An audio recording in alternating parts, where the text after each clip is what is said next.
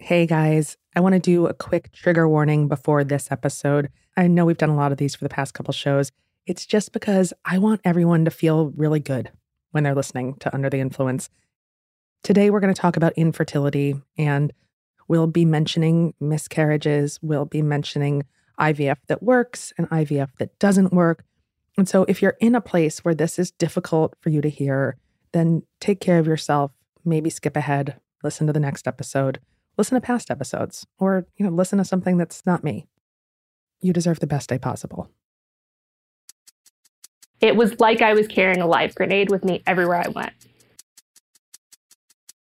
I had made a concerted effort to not go to Instagram looking for fertility content. And there was one particular night where a promoted post popped up in my feed that was like 7 foods to eat when you're going through infertility. And I fell for that clickbait hard. And I clicked on it and I ended up on this page. And the tagline for the page was, no IVF, no IUI. Don't let the fertility industrial complex tell your body what to do. And I spiraled. Abra Belki, who you just heard, is a longtime lifestyle and fashion blogger. A few years ago, she started trying to get pregnant with her first child and pretty quickly realized that she was going to have to go through fertility treatments. Suddenly, she started getting served all these posts and videos on social media all about fertility and pregnancy. So yesterday didn't go as planned, and I would have really, really loved to show you all the whole journey. I'm so heartbroken. I would never get to meet my first baby. We got to see the heartbeat last week. Everybody keeps saying I'm young and I could have more kids, but they do not understand. And yesterday's scan showed that the heart had stopped beating. I figured out very quickly that there were these fertility influencers, and there's this secret hieroglyphic language that they use to describe their IVF journey in their Instagram bios. Miscarriages are baby angels or broken hearts. Failed transfers are these big red X's. And they're talking about doing 5 or 6 or 7 cycles. And here I am in the middle of my first cycle. I had never let myself think about all the many, many ways in which this could not work. And my husband was out of the house. And in 8 years, I have never asked him to come home. And I called him and I said, you have to come home because I am in a terrible emotional place. And the first thing he did was walk in the house and say to me, did you go on Instagram? And it was just like, yeah, I did. And I was showing him the content and he was like, you cannot seek this out. We have to stop this. But here's the thing. She wasn't seeking it out. Abra was actually constantly trying to protect herself from this kind of content.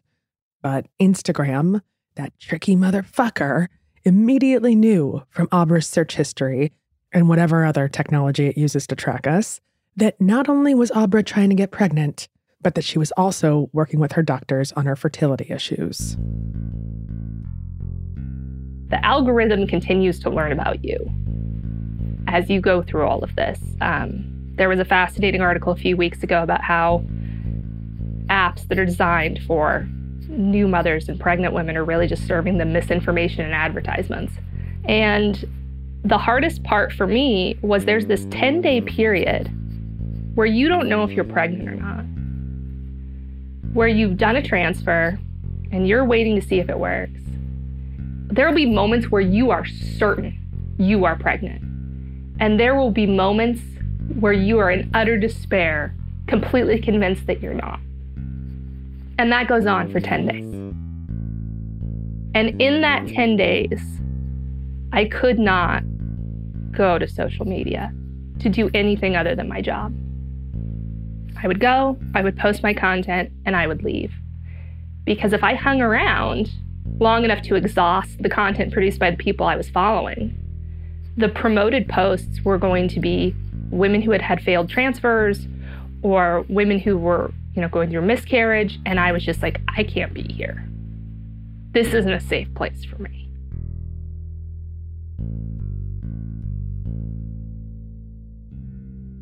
not a safe place for a woman trying to have a baby. How is this possible? Like with mental health, fertility Instagram is a fucking minefield. It can be a place where women can find their village, their tribe, the information that they need, that they crave, that they want. It could be a place where they can share stories and find camaraderie during what can be a very dark and difficult time. But it can also be a place that serves up misery and makes a difficult period of their lives even harder. Influencers and social media have completely changed the landscape of fertility for millions and millions of women. You know, we talk about as a society how much work needs to be done on destigmatizing infertility and pregnancy loss. How are we going to do that if we can't share that to social media, which is where we all sort of live now, in a way that doesn't harm others? I'm Jo Piazza, and you're Under the Influence. Episode 6, Do No Harm. If you are a woman who goes on the internet, you've probably been served some form of motherhood content at some point in your digital lifetime. So you can only get pregnant 6 to 7 days per month. Sometimes I think that Instagram can just smell our ovaries. And if you're a person who's even thinking about getting pregnant or touching a child, then you've also probably seen some kind of fertility content at some point. All right, for those of you going through IVF or who've been through it, I'm going to go over the 4 things that happen after treatment once you are pregnant. One, probably the most of the apps that track things like periods and ovulation, they also end up serving your data to places that want you to see content about reproducing humans. You may be served ads for pregnancy tests, diapers, cribs. The algorithm may also give you videos of pregnant women, of women giving birth, of women trying to get pregnant, of women taking pregnancy tests. Like Abra said, if you're someone actively trying to get pregnant, this can be a really triggering and completely shitty thing. Fertility influencers have become a real corner of the socials, and people who've never tried to have a child might think that this is niche, but it's not. And it's in your face even before most women think about having a baby, which is why I do see value in fertility influencers talking about this.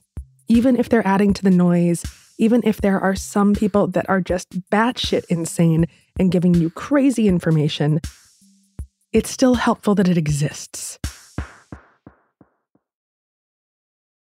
In the past few years, more and more women have been telling their own infertility stories publicly. One of those women is my friend, Doree Shafrir. Doree's a writer. She and I grew up in newspapers together in New York City, and she is the host of the podcast Forever 35, which I know a lot of you listen to. She also has an incredible new newsletter called Now We're Talking. Doree's been really open about her struggles with fertility, and she actually turned a lot of those conversations into a podcast with her husband called Eggcellent Adventure. That's egg, like egg, E-G-G, adventure. Eggcellent Adventure, like Bill and Ted. Matt and Doree's show and the community they've built around it is proof that people need a place to talk about fertility struggles openly and honestly. It really is one of those things that I do think unless you have been through it, it is really hard to conceive, no pun intended, of how isolating IVF can be. That's Doree. If you are a person of childbearing age, let's say, kind of roughly, you almost definitely have a lot of friends who are getting pregnant very easily and sharing it on social media. And it is very easy to feel like you are the only one who is struggling. And I know a lot of people feel that way. And IVF can also be so isolating because for a lot of people, who have been healthy their whole lives, it's their first real, and this was true for me, it's their first real encounter with the medical establishment in a way, and like feeling like you have no control over what happens. And obviously people who suffer from chronic illness or who, you know, have a disease or whatever, like they encounter this all the time. But I think for people who have not, to be confronted with this and go into it thinking, well, it's IVF, it's science. Yes, it's expensive, but I'll pay a bunch of money and then I'll have a kid. And it's like, well, it's not that easy. And that is like very isolating and very frustrating, I think. Yeah. Yeah. I remember when I had 2 miscarriages before I had Charlie. And I just remember feeling like my body had done something wrong. And I unfollowed all of my friends. And this is so dumb, but I unfollowed all of my friends who had babies or who were pregnant because I couldn't look at it. I just couldn't look at it. And all I wanted to look at that point was I wanted to look at old pictures of Diane Keaton. Understandable. Yep. And I wanted to hear stories from people who did not have babies. Yeah. Or who were trying to have babies, honestly. Yeah. You wanted to find your people. And honestly, that was one of the reasons why I started the podcast. Like, I wanted to know who else was out there, and I wanted people to commiserate with. And that is the reason that so many women turn to the internet when they're struggling with fertility. Someone to commiserate with, someone to share information, someone to just see you or to see them and to know that you're not fucking alone. It's a different kind of village. Dory didn't follow a lot of fertility influencers during the 2 years that she was doing IVF before she got pregnant with her son, Henry. But that was also about 5 years ago, and the fertility influencing world was much smaller then.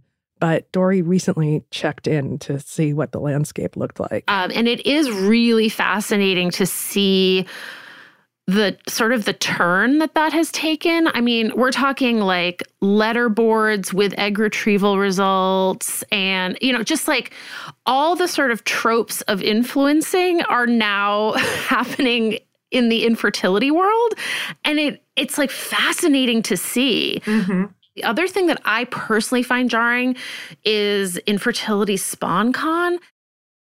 SpawnCon means sponsored content. And yes, for fertility influencers, that can mean advertising specific procedures or clinics or giving away free rounds of IVF. There's one influencer couple who actually gave away sperm, donor sperm, in a cup for someone. And yeah, SpawnCon, as it's called, does add a whole new layer of complication to this kind of content. This is a little bit of a hot button topic because, like, on the one hand, like, sure, get that money. You know what I mean? And like, we run ads on Excellent Adventure. It's not like that is a, you know, nonprofit enterprise. But like to me, there is something just, and maybe I just haven't gotten used to it, but I was looking at an account of 2 dads who had a baby via surrogate, and they were doing SpawnCon for a fertility company that like helps women know, like helps women get pregnant. And they were basically like, obviously, like, we didn't use this, but they were like doing the spawn for it.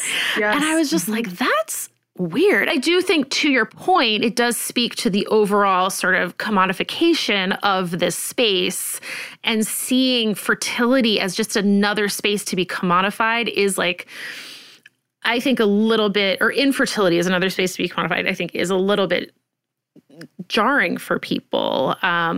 So yeah, that's been an interesting kind of evolution for sure. I have a friend who is an IVF specialist. She's real good at her job, especially at getting the olds like me pregnant.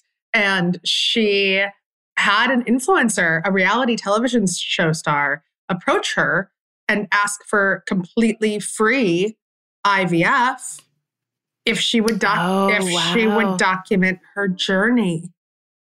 And she didn't say no. I probably shouldn't talk that much more about it, but she's like, I think this is probably a good idea. And that's one of the things that inspired me to do this podcast. I didn't even remember that because it happened 3 years ago until just now. And we started talking about it. But I think there's something kind of icky about everything when money gets involved. Mm-hmm. Yeah, for sure. But at the same time, IVF is so fucking expensive. Fertility, every kind of fertility treatment is so fucking expensive that if you can get paid, then get paid, girl. Or guy, right? Or gay couple. But I think it does like raise the question of objectivity, like. If your friend was documenting their IVF journey with this doctor for free, like what happens when something goes wrong or like she doesn't get the results that she thought she was going to get? Like, does she document that as well? Or does she just sort of quietly stop?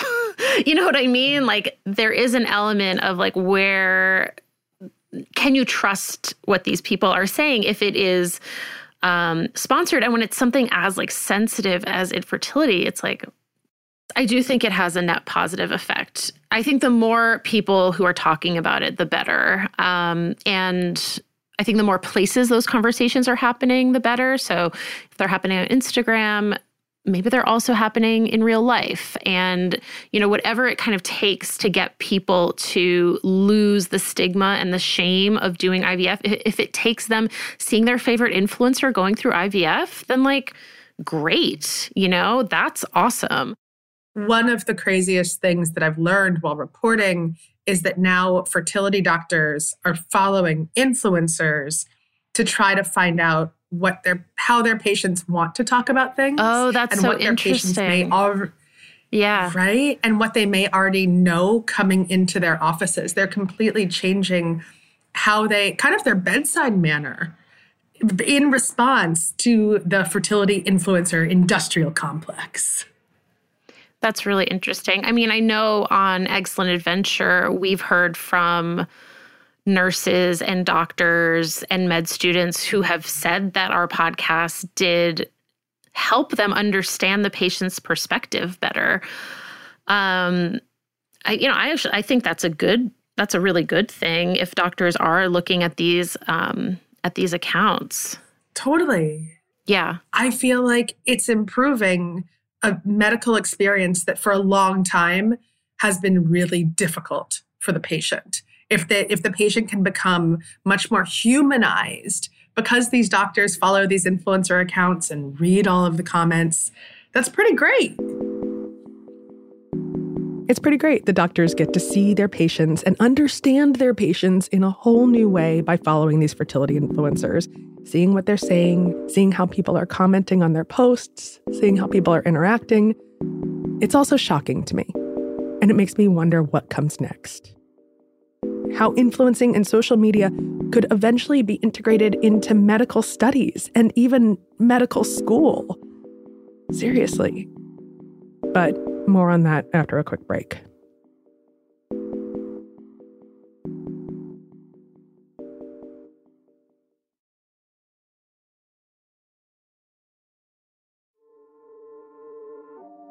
Because fertility influencing has become so pervasive, OBGYN and fertility specialists now have no choice whatsoever, but to pay attention to this world.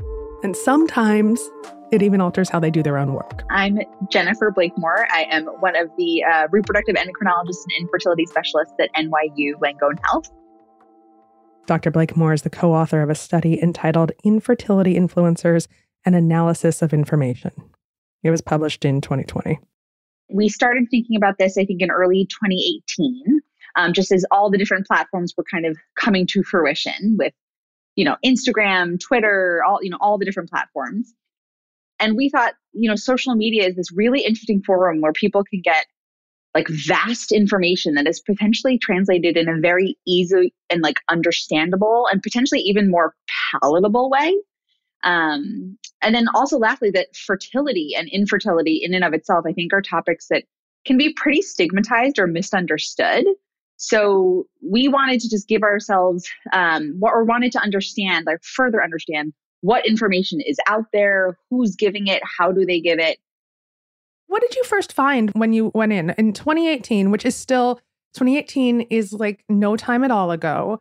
And yet 1,000 years ago in social media years, what did you see was happening back in the way back years? So the biggest takeaway that we found is that there are infertility influencers out there. And at the time, most of them were not physicians. And the large majority were actually patients sharing their own stories and sharing what was happening in their lives and kind of creating, just like you said, like a community. So since then, since you guys first started looking at it in 2018, the world has just blown up. It's expanded. All of social media and influencing has. Yep. How has the world of fertility, and I'm not sure if I should call it fertility influencers or infertility influencers. Well, in my field, I like to think about it as fertility. Like everyone has a different level of that aspect. But I think infertility in and of itself could potentially have a negative connotation, but both correct, I think. Both correct, right? So how has that world and the impact that it's having on patients affected what you guys do? There was one study done a couple of years ago that said almost 80% of patients who were surveyed in a fertility center or fertility clinic felt that social media benefited their patient experience, to give them questions to ask, to give them opportunities for knowledge, even pre-discussion with their physician or their healthcare providers. And additionally, that 40% of Americans would actually further their conversation or ask more questions about their medical care professional opinions when it either conflicted or supported with their own findings on the web. I think now that social media has continued to explode in a very positive way, I think it's teaching us all from the healthcare side that we can do probably way more than we expected to if it's harnessed the right way.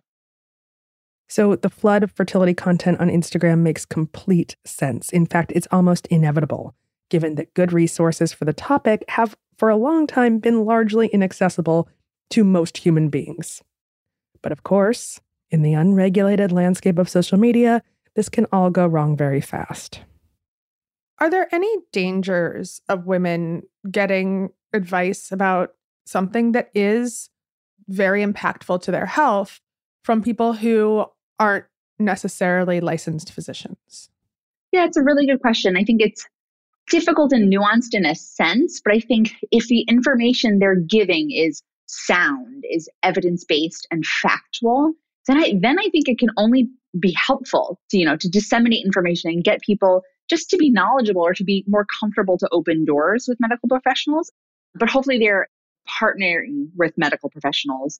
But I think, all in all, social media isn't medicine, but that the information should always be partnered with the idea that each person is unique, and, following up with your physician on a private and more unique sense is obviously always important in the end.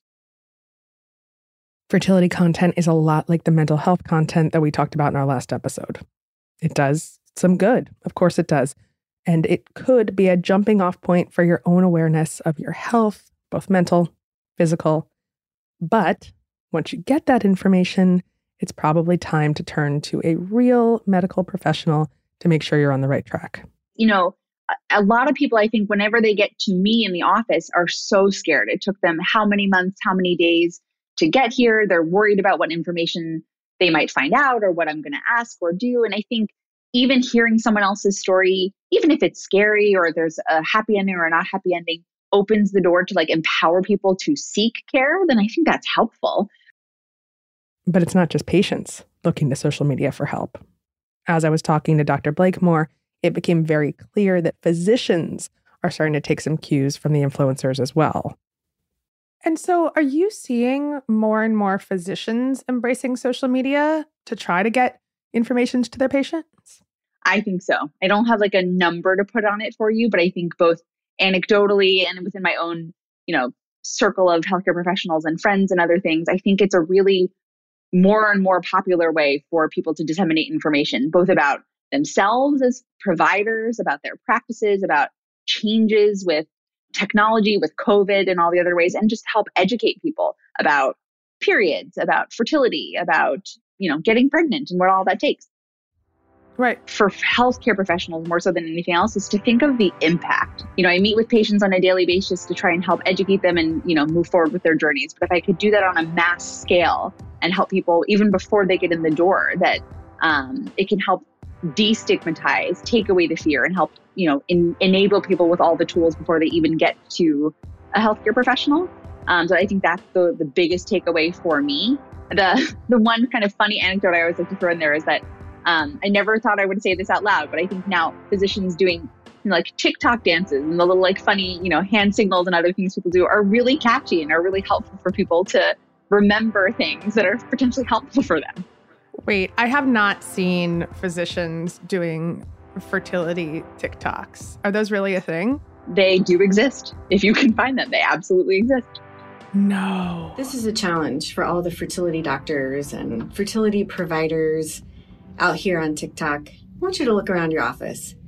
TESA, or testicular sperm extraction, is an excellent treatment for men with very low sperm that may not be coming out in the ejaculate, but it is... Both of these embryos formed excellent quality blastocysts on day 5. Although they're excellent, pre-implantation genetic testing showed that... There's times when social media seems like a terrible black hole that we should all just eliminate from our lives. But when I see real professionals making their expertise accessible online to people who could not otherwise afford them, it warms my cold, dark heart. It does. And it makes me believe that there is actually some good on here, and that good is perpetuated mostly by women. Now, after the break, I want to talk to someone who truly felt seen during her own fertility struggles. And in fact, she completely credits her pregnancy to Instagram.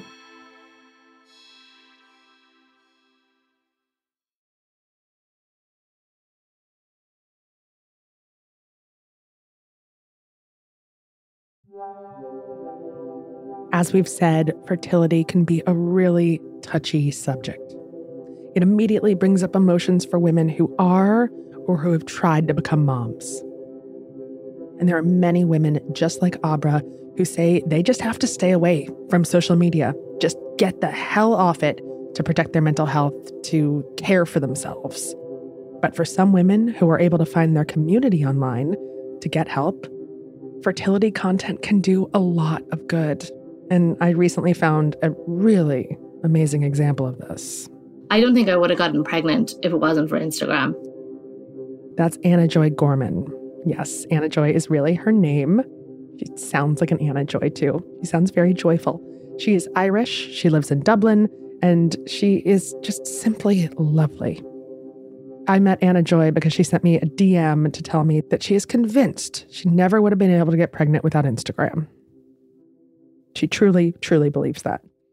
I started trying to get pregnant when I felt definitely young enough, like I was just 30. We were living in America. Anna Joy and her husband were in their early 30s. They were trying to get pregnant. And like a lot of people, they thought it would be a cinch, like snap. They thought they'd have a glass of wine, do the things, and bam, baby in the belly. I went to the doctor. She was like, no, you'll be pregnant within 6 months, which now I think is actually something you shouldn't say to people. I know. Mine told me, she was like, just drink a bottle of wine and like hop in the back of the car. And I'm like, is it 1950? That was the exact tone that I got to. And I was so confident. So they started trying. It wasn't happening. Then they moved from New York back to Dublin. And we had been trying, but I guess not like very aggressive. Like we didn't really, I didn't use the ovulation sticks or whatever. We were so young, kept thinking it would happen. Then it was like 2017 and like I had never been pregnant. Actually, my dad took me out for dinner. He was like, you should be pregnant. I'm going to make you go to a doctor. So I did. And we had all the usual fertility tests again. So we were still only 33 at this point. We were the youngest people in every waiting room. And I guess in a way, that's kind of like almost more of a reason that something was weirdly wrong because we weren't just old. Like, you guys weren't old at all. And we didn't have any health issues at all. So we did our first round of IVF, which was, it's horrific. If anyone's gone through it, it's just really upsetting. And Anna Joy didn't respond very well to the IVF drugs. They didn't get as many eggs as she would have liked. Then when they tried to fertilize those eggs... The next morning, they didn't phone me. And then like I went to yoga and I went to brunch and I was so like, it's fine, they're just busy. They're not busy. It's a Saturday. There's a reason. So they rang me late. The man was just, I never heard from him before. He was just so upset. He was like, there's only 2 eggs to fertilize. And he literally was just like, I've never seen this before. So that's great. We had one blastocyst, but that's still shocking for like someone my age, my profile, to have just one. They just were like, come on, we're just going to do it again. We're going to change the drugs. You're fine. Anyway, they did it at the exact same results again. I think it was like 10 eggs this time. Like that time, my like expensive doctor rang me from the car, not just the embryologist. And he was just like I could just hear in his voice, he was like, I just don't want to say. I don't know if you should even do this again with us. I don't know. Which is really devastating to hear because you're just... I don't know, I didn't know enough about IVF, I guess, when I started this, but I don't think a lot of people do. I think there's an assumption in the way people discuss it as like, it's like your backup plan. It's going to work, especially if you're young. If you're not 40, there you go. There's your answer. But it didn't obviously work for me. Anna Joy told me she got sucked into fertility Instagram pretty early on in the process. Unlike Abra, she really loved it. She wasn't triggered by seeing IVF injections or live readings of pregnancy tests. She was psyched to find this community of women going through a similar experience as her. You do get so sucked down. And I think that, like, you know, that's a really rare example of it functioning, as I think all the women that are posting on wanted to be. Like, there's such a pattern to so many IVF Instagram accounts. And like I got really good at like reading them because I got really addicted to them when I was trying to get pregnant. So you'd hit on one, and if they're public, they usually have had a baby. So I'd like go to the baby and I'd scroll all the way down, find out, go back to their saddest point where they started the account. And I would like read it. Like it was like a narrative to myself. Like, and then they go there, the fails and the sad thing, and then the breakthrough, and then the scan and the baby and the like. It was just, you get like hooked on it, and it's like it creates a narrative, a positive story in a place that like a situation where you have no control. Anna Joy had also been a lurker on fertility Reddit, another thing, and one of those Reddit threads mentioned an Instagram account called IVF Explained. At that time, we're talking in 2017, it was completely anonymous. So it was just someone was uploading photos of embryos, of eggs being fertilized, of like kind of sort of watching how they grow, videos. It was just really kind of like hypnotic. And when you're going through it, you're just like, oh, this is good. Oh, bad. And so I DM'd that doctor. I didn't know who it was. I didn't know their gender or anything at the time. I was like, I just kind of ran down what had happened to me. And I was like, is there anything you could suggest? Like, I don't know where to go. And he wrote back the next morning. I woke up and there was a DM from him that was really kind, like really kind in their tone. Like it was just like, I'm so sorry. That is really unusual. You know, can you tell me a bit more? So I explained to him like the exact drugs that I had been on and what had happened and like my AMH, which is my egg count and all of this. He was like, it seems like if you get fertilization, you have a high blastocyst rate because of that first round. So you need something that's going to trigger the activation of the cells inside your egg. It's like so technical. Oh my God, it's so technical. Like, yeah. So this anonymous doctor or person that Anna Joy just assumed was a doctor was now DMing Anna Joy and asking her the most personal and technical questions about all of her lady parts and her fertility and her husband's man bits. And she was just answering them, just blindly telling this stranger things because she was so desperate for any kind of help. And then he was like, there's a substance called calcium ionophore, and there's a process called AOA, which is artificial oocyte activation. It's totally experimental. It's not legal, but it happens in kind of like research labs, so not in fertility clinics. And where I live in Ireland anyway, we're like the only EU country that doesn't have government-funded and run IVF. So everything is like an unregulated, not unregulated, but like it's not run by the government. So like from our European perspective, we'd expect all of our medical treatment facilities to be like audited by the government, by our National Health Service. And because it's not, it's a little bit Wild West-ish. Anna Joy was sent to find a doctor on a website called Fertility Friends. And she was also told to find someone who knew about a very specific procedure. This was not easy because this procedure is illegal in certain countries because it has not been properly tested for birth defects.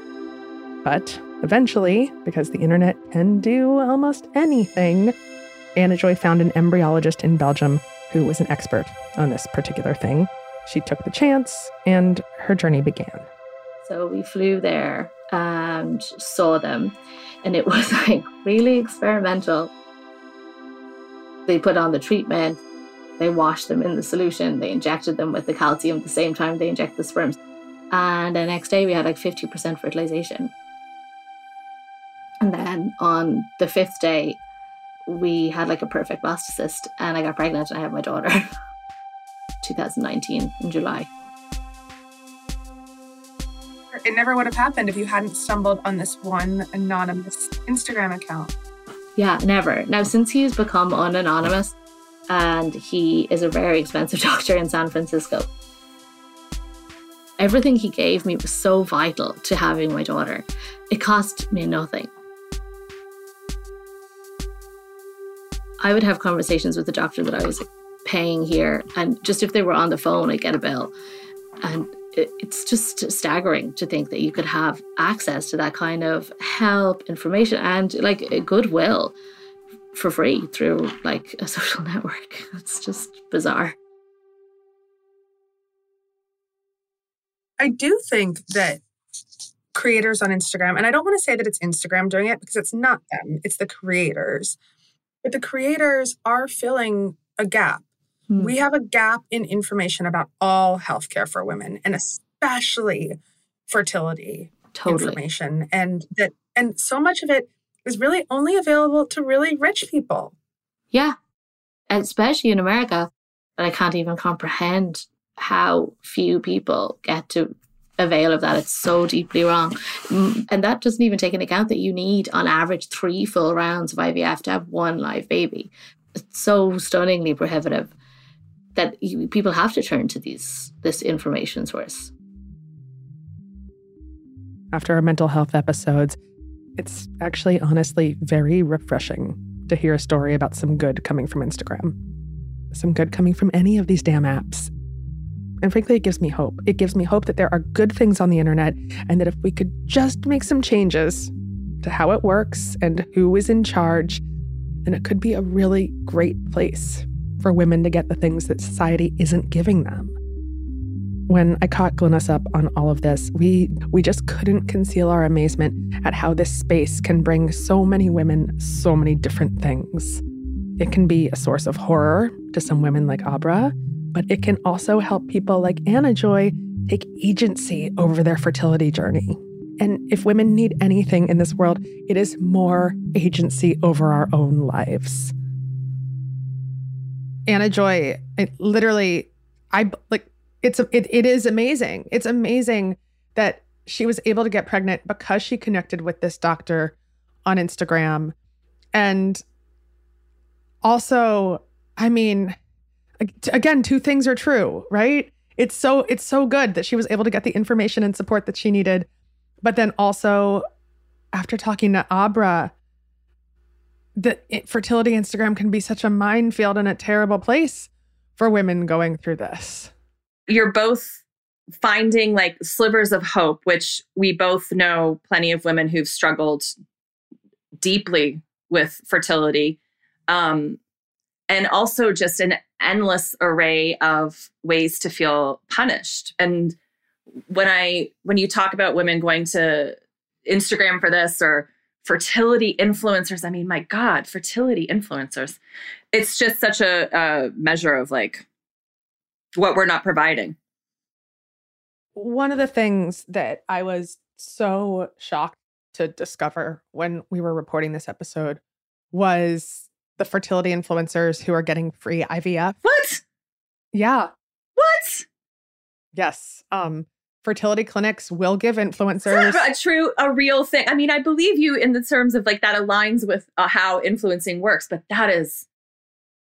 Fertility clinics will give influencers free IVF in order to promote their clinic. It's a thing. I think my brain just like exploded and melted at the same time, because on the one hand, not that every conversation about women and fertility should bring up the Handmaid's Tale, but there is a Handmaid's Tale aspect to that if you can only have access to fertility treatment in an affordable manner if you sell yourself, essentially. I mean, that is really... And on the other hand, knowing so many women in my life who have struggled, with fertility and don't have the financial resources, the appeal of that is understandable and so wrong. God. Well, there's also a lot of influencers, not a lot, but a handful, more than one, who have given away free IVF on their sites in order to gain more followers. God. Wow. And on the other hand, as upsetting as that is, I also think someone gets free IVF. Yes, because the traditional healthcare industry does not support fertility treatments. Most insurance does not pay for it. And if influencers can give away IVF and someone gets free IVF that they couldn't afford, I guess I think we have to say yay. We also live in a world that prioritizes women getting pregnant as the ultimate goal for women's lives. I think the real upside of fertility Instagram is the information that's out there, because our society does not allow us to empower ourselves or have agency over our reproduction from an early age. It should be standard that when you go to your OBGYN, when you're in your 20s, that they say, do you want to have kids? What can I check for you to see what's working? I actually think this should be introduced into it as you might want to have kids. And in the same way, you might want to own a house, or you might want to do this you might want to invest. Start availing yourself of all the things you need to know at the age of 18 so that this is part of your thinking as you go forward. Because certainly I'm 47 now, and the idea of freezing eggs or fertility was not part of a mainstream conversation until the end of my 30s. And when women thought of it, it was something you whispered to your friends as a signal that you'd failed in some way.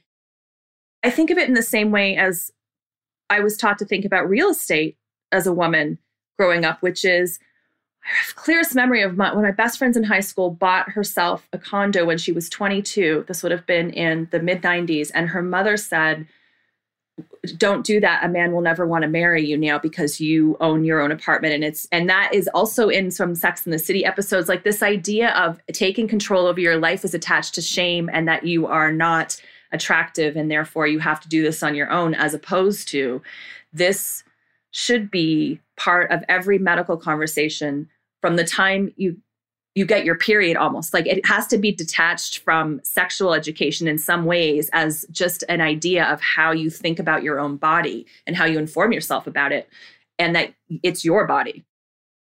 And if Instagram can give women of all ages information about their bodies and fertility, that is a good thing. This overlaps with our therapy conversation, which is, do you want to get your therapy from Instagram? No. Has the way that Instagram mainstreamed therapy as a part of our everyday conversation? Yes, that's a great thing. This vocabulary is now not connected to shame in a way that it once was. So, and that is absolutely how it should be. Oh, wow. That just I really do feel my brain, all these doors flew open for just potential terribleness of this. And also such empathy. You want to talk about some more terribleness? Yeah, because reading the news these days certainly isn't enough. Keep going.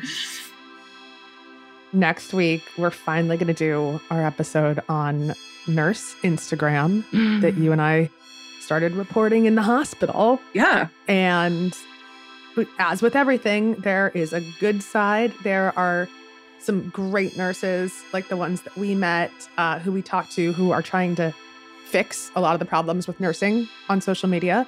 And of course, there's the dark side of anti-vax nurse social media. Oh, jeez. I think there are a lot of nurses that do feel very strongly, against it. And I think it's just more so the freedom aspect. And then I think a lot of the nurses feel betrayed in a way because they worked all throughout the pandemic. And now all of a sudden they're being told, hey, if you don't get this, your job's not going to be there. People were very oh my God, I can't believe you're causing people to lose their livelihood. And I'm yeah, but they're causing people to lose their lives. I don't know which one is worse in your eyes, but in my eyes, it's death.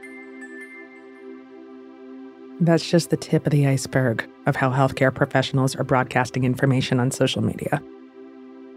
There is a lot for us to talk about here. See you next week.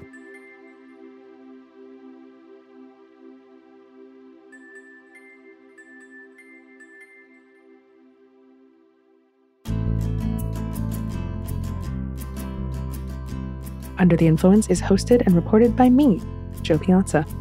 Our senior producer is Emily Marinoff. Glynis McNichol is our editor. Abu Zafar is our producer. We got additional production help from Aaron Peterson, and our associate producer is Lauren Phillip. Sound design and mixing from Jackie Huntington. Our theme was composed by Jessica Kranchich. Additional music by Jessica Kranchich and Jackie Huntington. Anna Stumpf is our consulting producer, and we are executive produced by me, Jo, and Nikki Tor.